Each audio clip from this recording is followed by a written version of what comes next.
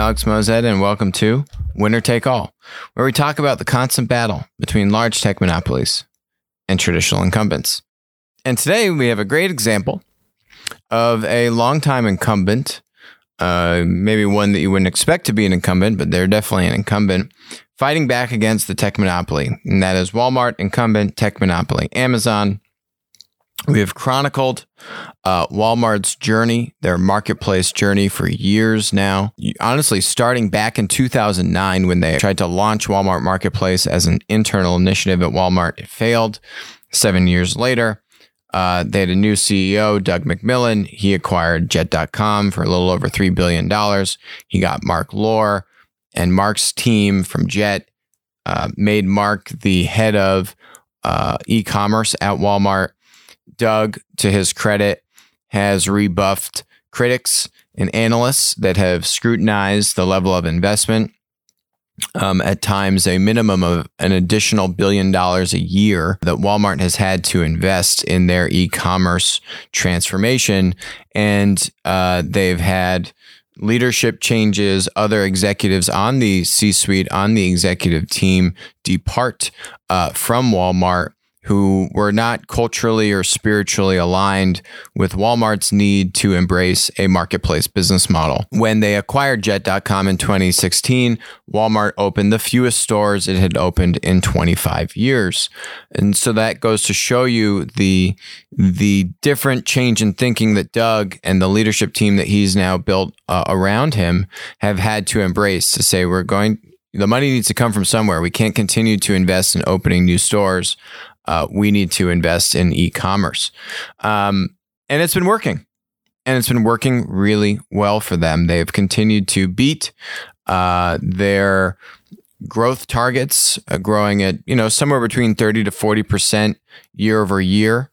When you look at their quarterly growth for their digital e-commerce sales, which is a pretty big deal. They're doing over $500 billion in revenue in total at Walmart. And by some estimates now, e-commerce might be approaching somewhere around 10% of their sales. So, you could be getting close to around $50 billion in sales. They don't break it out too clearly, but we do have an idea of growth and certain stats here or there. As a part of e-commerce, grocery is bucketed into that. Grocery when you order digitally, so digital grocery ordering. That has been a huge boon to Walmart's digital, initiatives here, and it's gone very well for them. So the news that we have today is Walmart Plus is launching. This is actually supposed to come out in February or March of 2020. It was delayed and pushed back because of COVID. We have some more information on it, and it should be coming out shortly here. Basically, it looks like it's going to be a $98 annual membership compared to, I think Amazon Prime is at $120 these days. They are basically promising free same-day grocery delivery. That seems to be one of the biggest kind of advantages of doing this. There's other perks around like higher priority to get delivery or pickup options, discounts on fuel at Walmart gas stations, early access to some products. But I think the real thing here is the grocery. So let's kind of look at this offering versus some other options here, because Walmart already has free 2-day delivery on millions of items. This was something that's come out over the past year or so. They've made a big push into this. So whereas Amazon Prime, right, to get that Amazon Prime free shipping, you have to be a member of Amazon Prime, pay that $120 annual fee. Walmart was already giving that away in a bid to, be more competitive with Amazon. So that doesn't come with Walmart Plus. You kind of already had that. I think maybe there's like a $35 minimum order fee or something like that. Nothing too crazy. Let's look at Instacart. Instacart has something called Instacart Express. So if we're kind of, if really the big thing with Walmart Plus is free same-day grocery delivery, Instacart is the platform version of grocery delivery. Instacart Express is $99 a year, and you get free same-day grocery delivery on orders of at least $35 or more. You can also do a monthly plan for $10 a month if you don't want to make the annual commitment. Really, Walmart Plus, their big thing here is grocery. The interesting thing about grocery for Walmart is it's not a marketplace. And because when there was the Corona spike earlier on the show, we covered in April, right? We saw Walmart digital grocery market share was actually right around 50%. And Instacart was right around 25%, 30%. And then basically the two companies swapped places. Instacart went up to about 50%. This is digital grocery ordering. And then Walmart went down to about 25, 30%. And they swapped. And basically the reason why is you had such a huge influx of demand when everyone was shelter at home. Walmart has linear grocery, which means all the grocery supplies are coming from a Walmart store. Instacart platform version, they can get supply from any, or theoretically any and every grocery store, right? So when you have that influx of demand, you need huge supply on the other side of that. Walmart was not able to meet that demand. And so you saw their share of digital grocery delivery actually go down and Instacart's go up. And that's actually how their Instacart was able to hit profitability for the first time ever, was when they actually got to roughly a 50% market share threshold. That goes to show you the economics and that winner take all dynamic and the importance of basically being in the number one slot as that marketplace leader. Because if you're not there, you're not profitable. And so now it took that much boost to Instacart for them to just hit break even. Pretty astounding. So grocery is kind of the killer app here, as we've seen. We've seen Amazon make a big push, like buying a company called Whole Foods a number of years ago. So we've seen Amazon understands the importance of grocery. They actually own roughly 10% of Instacart, by the way, funnily enough. When they bought Whole Foods had invested in Instacart many a year ago.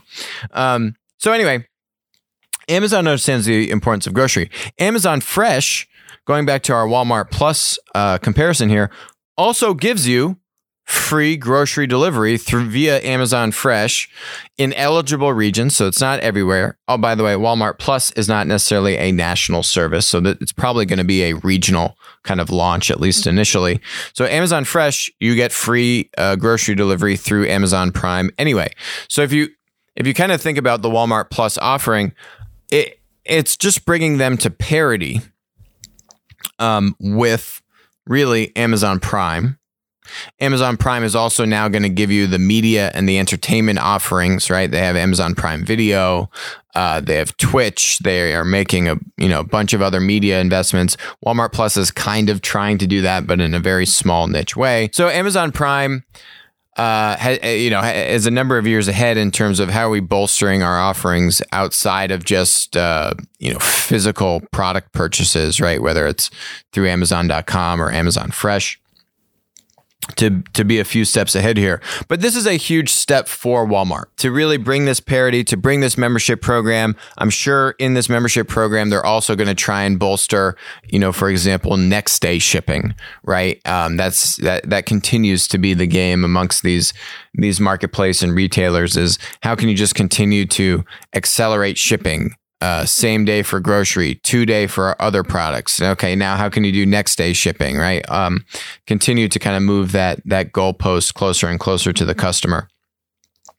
So it's a considerable step. You need a lot of scale to pull this off. You need a lot of infrastructure in place. You need a lot of really good technology systems, delivery capabilities, unit economics, right? Like you need a lot of density to be able to do something like this and have the unit economics work out in such a way that you're not hemorrhaging money. Now, Walmart is still losing money, I think, on their e-commerce operations. They're not closing that $1 billion gap in the course of a year, especially given the pandemic that's going on. So they're still losing money, but they're doing this, they're continuing to invest, they're continuing to innovate, they're continuing to keep pushing at offering parity with what Amazon is trying to do. It's a wonderful thing to see, especially when you consider that Amazon has had a 26-year head start, founded in 1994. Walmart in earnest really started this marketplace kind of competition initiative in earnest 4 years ago when they acquired Jet.com in the middle of 2016. So it's really just been 4 years, but it's great to see what one of the traditional incumbent retailers has been able to pull off in 4 years. And I think as we see these things play out, will Walmart beat Amazon? No, I don't think they'll beat Amazon. They're not going to be the number one player. But as we know with platform dynamics, there's room for two winners. You can be number one or number two. And we can see this with iOS and Android. You can see it with Uber and Lyft, with Google search and kind of Bing, although that's not as favorable of a number two slot. So you have different network effects, different supply side considerations, different, fulfillment considerations here, which help drive how closer is the number two player to the number one player. iOS and Android, it's actually pretty close. Google search and Bing, pretty wide discrepancy. Uber and Lyft, a little bit closer, but still pretty wide gap. It'll be interesting to see how much Walmart can narrow that gap. I think they're going to be able to get there, given how much scale they have in their retail stores and people coming into the stores, which obviously took a huge blow because of the pandemic, but they have been making investments for years now leading up to coronavirus. And that is certainly benefiting them elsewhere. Now we saw the dip in the grocery part of the business because that actually is the one part of their business which is not marketplace.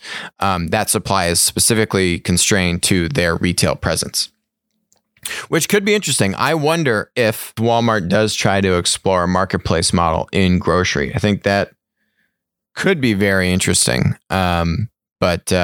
But would mean that they would have to go buy Instacart or something like that, which honestly, in the grand scheme of things, I think they were valued at maybe $12 or $15 billion.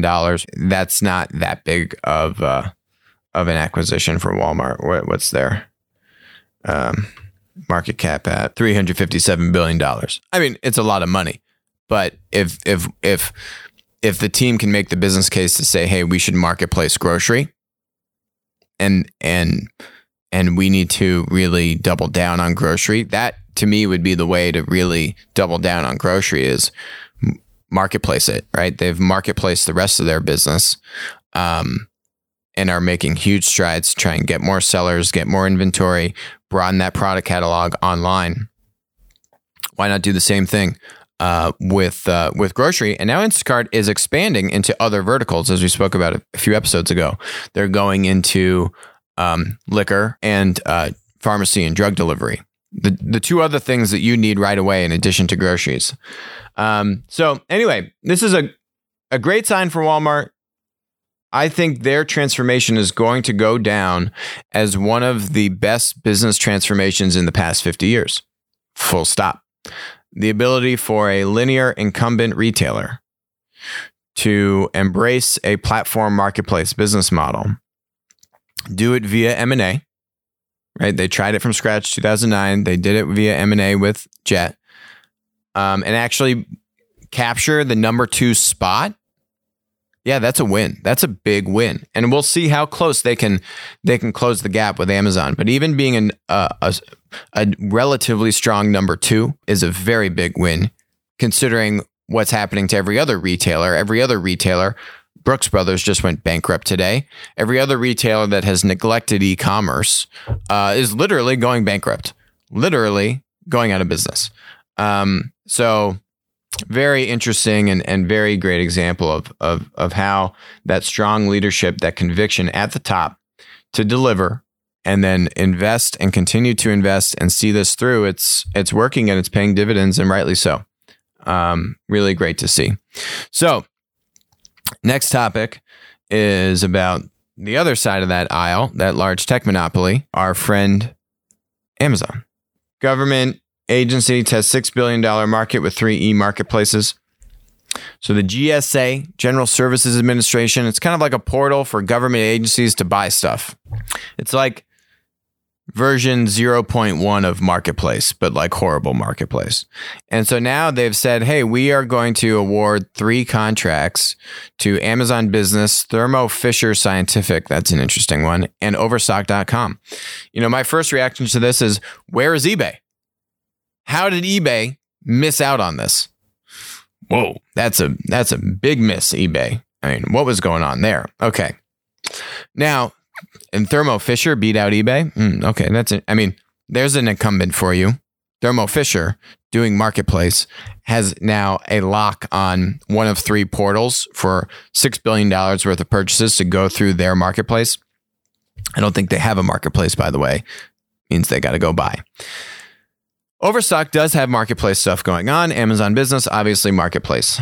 So what's interesting here is this congresswoman, this was on July 1st. She's on this one of these committees, one of these like defense committees, and wanted to make an amendment to this budget bill, which would influence this pilot program that the GSA launched. And let's listen in to what she has to say and what kind of amendment she wanted.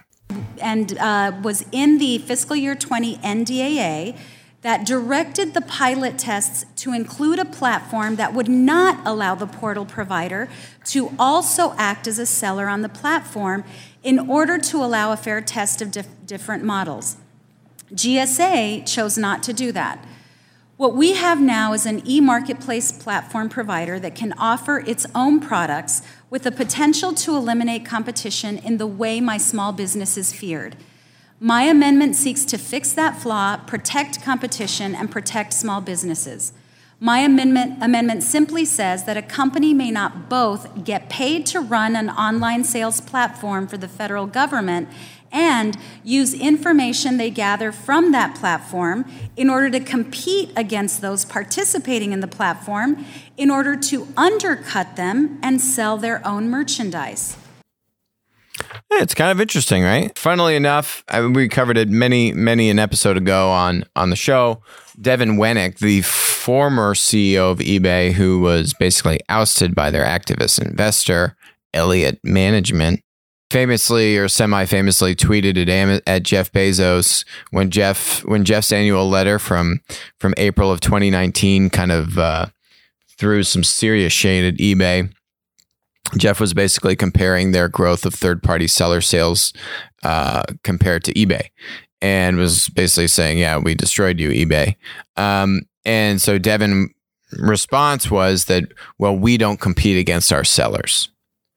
And so eBay doesn't have this idea of first-party sales. So basically, you can just think about it as vertically integrated, right? Where the platform, the marketplace, has third-party sellers, and now the marketplace acts as a seller, first-party, competing with their third-party sellers, right? First-party, third-party. We have seen first-party sales at Amazon go up. Now, as a proportion to third-party sales as a proportion of overall GMV have eclipsed that of first-party. But what's interesting here is that is where many platforms get into trouble. It's also where many platforms can maximize their profits, and their, profit generation engine is to compete more aggressively with their producers. We've covered that ad infinitum on the show. We had Tim O'Reilly on, right? We would say platforms, they take advantage of the producer, of suppliers first, not consumers. Now in eBay, which doesn't vertically integrate and is not competing with their sellers, doesn't have that same problem. eBay's still doing almost maybe $100 billion in GMV internationally. They have a huge international business. They're also doing like auto car sales, which is a little bit different of a model. So when you look at it, they still have at least a $30 or $40 billion GMV business in the United States. It's a material marketplace business. So where was eBay on this? They need to be channeling their dollars a little bit differently here. And the reason why I say that is, so this congresswoman is from Texas, Representative Escobar. She goes on to say in this that the chairman of her committee did not agree with this amendment that she had drafted. I guess there had previously been support on the committee for this, as she had just kind of mentioned, and then the chairman shot it down. And so who is the chairman of this committee? Chairman Adam Smith, from a state called Washington. What district do you think Adam Smith represents in the state of Washington?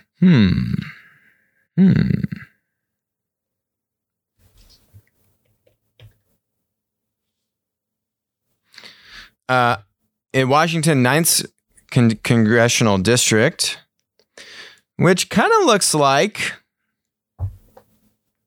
where Amazon and Microsoft are based out of, right? Interesting.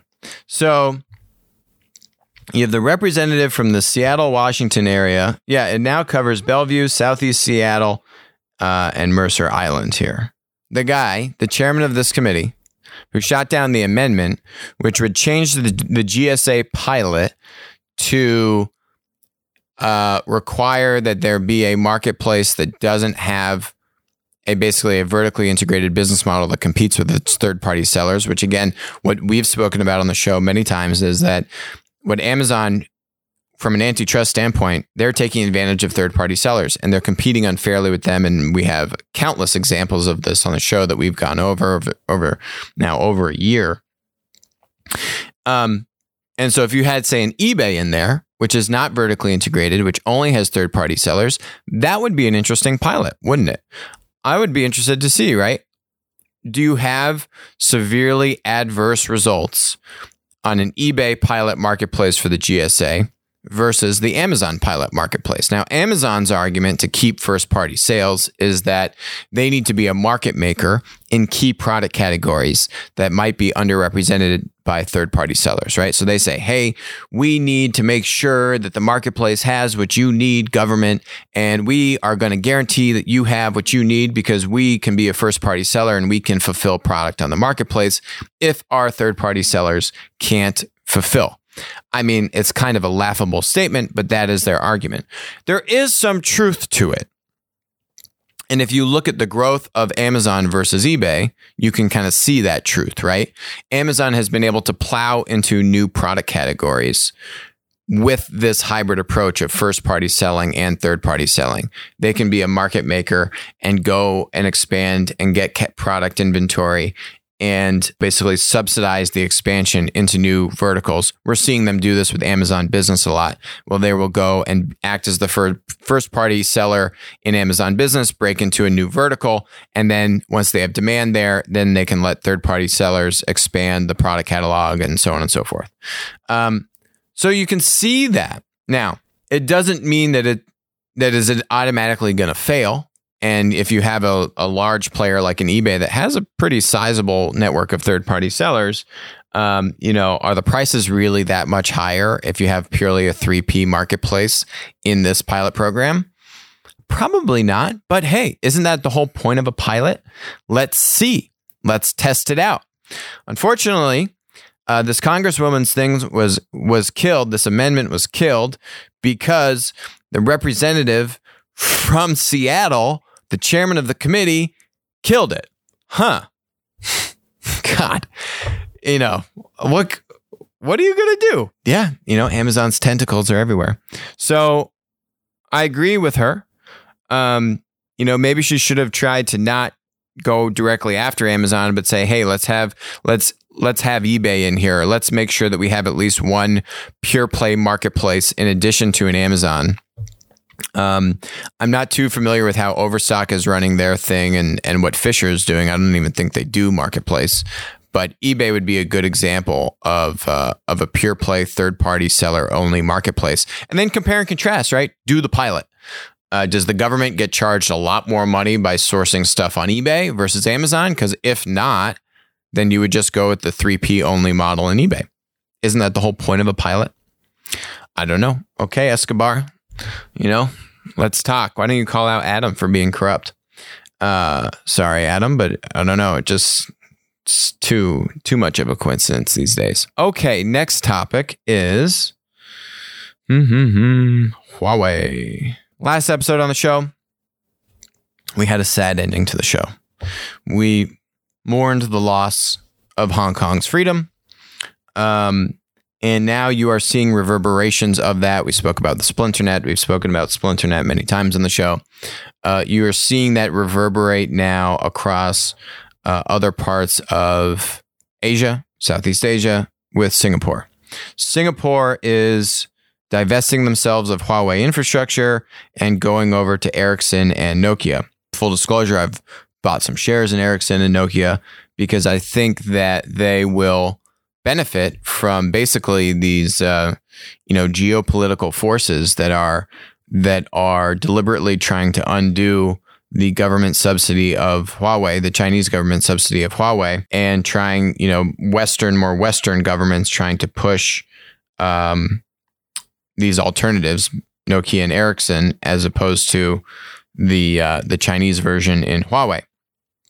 This article doesn't have it, but what was really interesting to me is maybe it was, Pompeo, the Secretary of State. Basically, he was saying that the telecom, this is all about telecom infrastructure. These are telecom towers, right? Internet infrastructure, cell phone infrastructure. It's not software and that kind of stuff, but everything, all the stuff that software runs on is being put on top of 5G and this kind of stuff. Anyway, Pompeo was saying that the telecom industry is like a $90 billion industry, and China has assigned a $100 billion subsidy to it. So they've basically said, we're going to subsidize the industry is worth $90 billion. It means $90 billion is spent on telecom infrastructure annually, and they're going to provide a $100 billion subsidy to Huawei, which means that they absolutely want everyone to get cheap infrastructure from Huawei subsidized by the Chinese government. Okay, the coincidences just continue to repeat themselves on today's episode.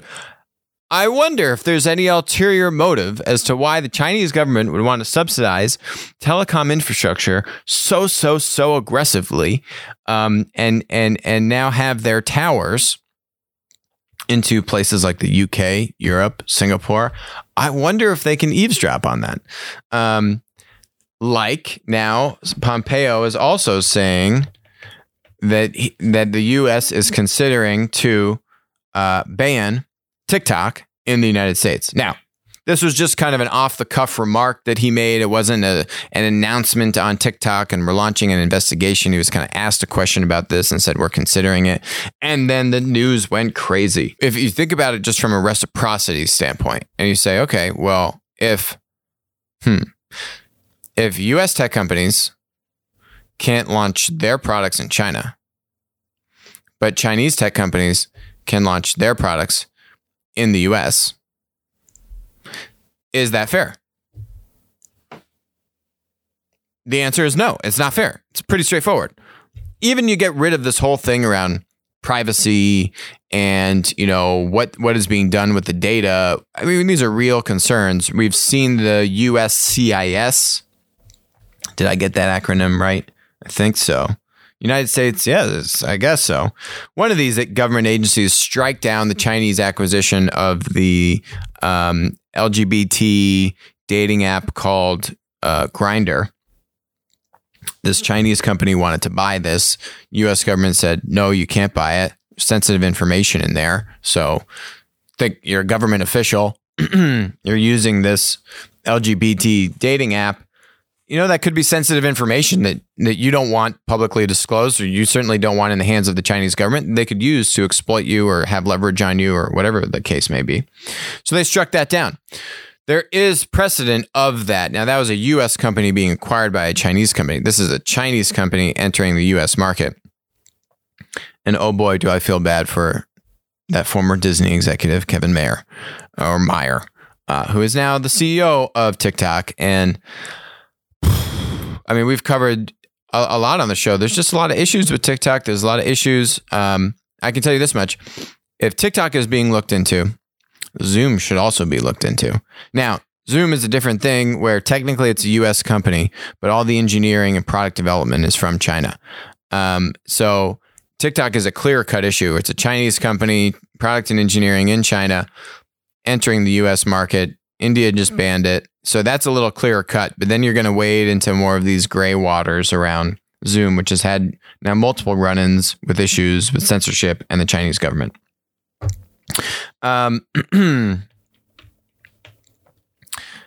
So last topic I have here is FOS, which is freedom of speech, First Amendment, that we as Americans have a civil right of freedom of speech. And, I've spoken a lot on the show about this shift of a systemic initiative to try and control speech on content platforms, on social media platforms, and how holistically that's bad. Even if it means that you have more offensive or more harmful content online. I used the example of President Bolsonaro, president of Brazil, his post, which was clearly false, saying that basically coronavirus wasn't a problem or wasn't an issue. Don't worry about it. And then Facebook took that down. And that shouldn't happen. He's the duly elected president of Brazil. Let him own the fact that he's posting fake news. Let kind of due course take place. And for the citizens and people get grumpy at him and say, how are you posting this stuff? You're making the wrong decisions here. It's much better to have more speech rather than less speech. And the reason I bring this up is, I've spoken about cancel culture. I've spoken about cancel culture against Facebook, ironically enough. And now there's this article floating around. There's a bunch of these kind of academics and authors, some economists, basically coming out against cancel culture. So saying here, the free exchange of information and ideas, the lifeblood of a liberal society, is daily becoming more constricted. And there's a bunch of people that signed this letter. Now these people are coming under fire for having signed this thing. So this is funny. So this guy's from The Atlantic. He was saying, he signed on to this thing. Then The Atlantic had this article from a few months ago, which says, internet speech will never go back to normal in the debate over freedom versus control of the global network. China was largely correct, and the U.S. was wrong. Yep, you read that right. You heard that right. The U.S. was wrong. There's a little blurb in here. In the great debate of the past 2 decades about freedom versus control of the network, China was largely right and the United States was largely wrong. Significant monitoring and speech control are inevitable components of a mature and flourishing internet, and governments must play a large role in these practices to ensure that the internet is compatible with a society's norms and values. Yeah, I mean, I could read it again. I continue to read that, and I'm continuously dumbfounded at how this is the stuff that's being published. This guy's a Harvard Law School professor, Jack Goldsmith. I was talking about this with some colleagues, and this guy, Jack Goldsmith, he was the former assistant attorney general under George Bush. And Jack Goldsmith, I believe, is the guy who had something to do with illegal wiretapping under the Bush administration. And warrantless wiretapping. That was Jack Goldsmith's claim to fame. So now this is on the both sides. There's a lot of people that signed on to this letter that I guess was published in HarperCollins or something. Harper's. So a lot of these writers are, Noam Chomsky is on here, for example, would align more left of center. Jack Goldsmith, right of center. And so it's just odd why you have, on both sides of the aisle, you have liberals and conservatives that are trying to push. Actually, in this case, the liberals are trying to say, no, we want to push back against cancel culture. That article is the conservative former assistant attorney general saying we want more control and censorship. And now, unfortunately, the people that signed on to this letter that just came out are becoming under a lot of fire. J.K. Rowling is on here, our favorite Harry Potter author. And so it's just really unfortunate to see articles like this thing from, that was published in The Atlantic saying that China was right, that we need more control. We need the government to take more control. And, it's just full stop wrong. We don't need more control. We don't need more government involvement. This isn't a left or right issue. This is all about freedom of speech. This is about our rights, our amendments. our constitutionally approved and provided rights as Americans in this country. And now you're seeing it not just in the United States, you're seeing China take those rights away from people in Hong Kong. You're just seeing so much control now over and using it via these tech platform monopolies. And that's the scary part of this. If you rewind the clock maybe 10, 11 years ago, if you remember when BlackBerry, I might be dating myself a little bit here, but to our younger audience, BlackBerry was was much more dominant than the iPhone back in, 07, 08 times. And there was a huge battle with BlackBerry Messenger, their chat app. And all these foreign governments wanted to have the ability to read the messages going on this chat app, which that chat app, by the way, was a platform. It's a communication platform. And there was a huge battle between BlackBerry and these governments. These governments wanted to basically rescind all of BlackBerry's contracts in that country if BlackBerry didn't provide the encryption keys to those governments. And there's a showdown around the world. And what the U.S. should be is a bastion of freedom and free speech. We should be supporting our tech monopolies abroad when they come under fire from foreign governments to basically push and put these controls on these platforms in foreign governments, right? We should be helping our tech platforms thrive and bring this value to other societies. We've seen Vietnam and other Southeast Asian companies put the screws on Facebook and Facebook comply. So hopefully we will come out of this and have clarity on the importance of not controlling these tech platforms, and not come out of this with this kind of cancel culture, government control mentality. I don't think it's the majority of America. I think it's a very vocal minority in the country that want to have more control and want to shape the nature of the conversation. And that's bad. We want the conversation, even if it's ugly, even if it can rub people the wrong way. There are boundaries to that. I've spoken about that on the show. We need to have a debate about where are those lines. But where the nature of the conversation is today is way beyond those lines. And it's now much more into trying to control and shape the scope of the conversation, as opposed to relegating at the guardrails extreme inappropriate behavior. We are way past that point. And it's unfortunate. I think we will come out of this stronger. I think we will be able to take a step back from this, look at what happened, and move back to on the spectrum of openness and freedom. But it's going to take some long, hard fought battles to get there. I will certainly fight that fight, and I hope all of you will as well. That's it for us today on Winner Take All. Thank you for joining me, and I will talk to you next week.